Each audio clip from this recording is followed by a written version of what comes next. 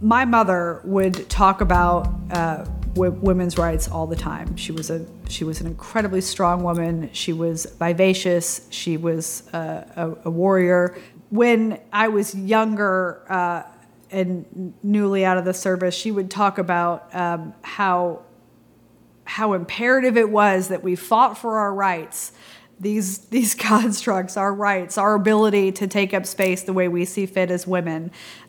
She would say, I burned my bra on the streets back when we were burning our bras. And I said, Mom, we don't need to fight for that. Like, it's okay. Everything is squared away now. We're safe. You've done your work. It's not something that we have to do anymore.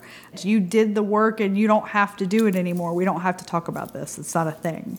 And maybe some of that was the mother-daughter play, and maybe some of that wasn't, right? Maybe some of that was just me not being able to see what she had seen and what she had experienced.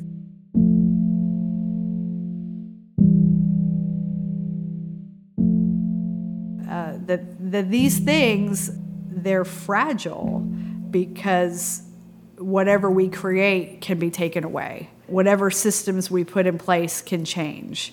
Nothing is etched in stone. And when the climate started changing, when the social climate started to ripple, and we saw these changes starting to take place, and things got wobbly and tenuous and maybe more fragile, is when I started to see that our autonomy is the one thing that we have, the most truest expression of how we choose to live our lives. It's our independence is the most important thing I think that we have as human beings.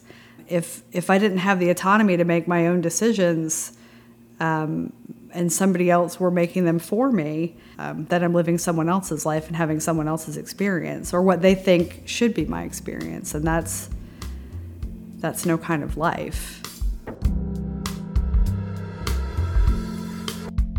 I don't want to minimize this. It can be incredibly uncomfortable to support and respect somebody else's decision to navigate the world as they see fit, with others making decisions that they don't understand. And I think maybe our human response or our gut response is to stop that from happening, because I don't recognize the world when that happens.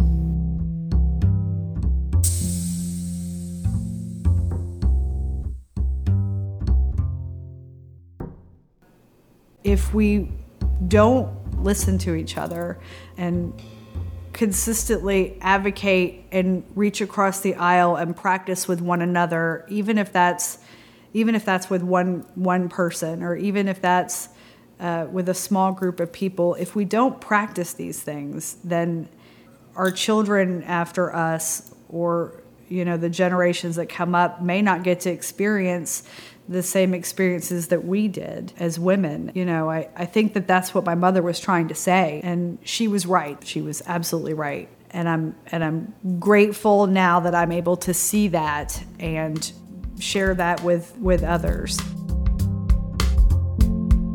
My name is Amber Nichols. I'm a clinical social worker, and I believe in a woman's right to navigate the world as she sees fit.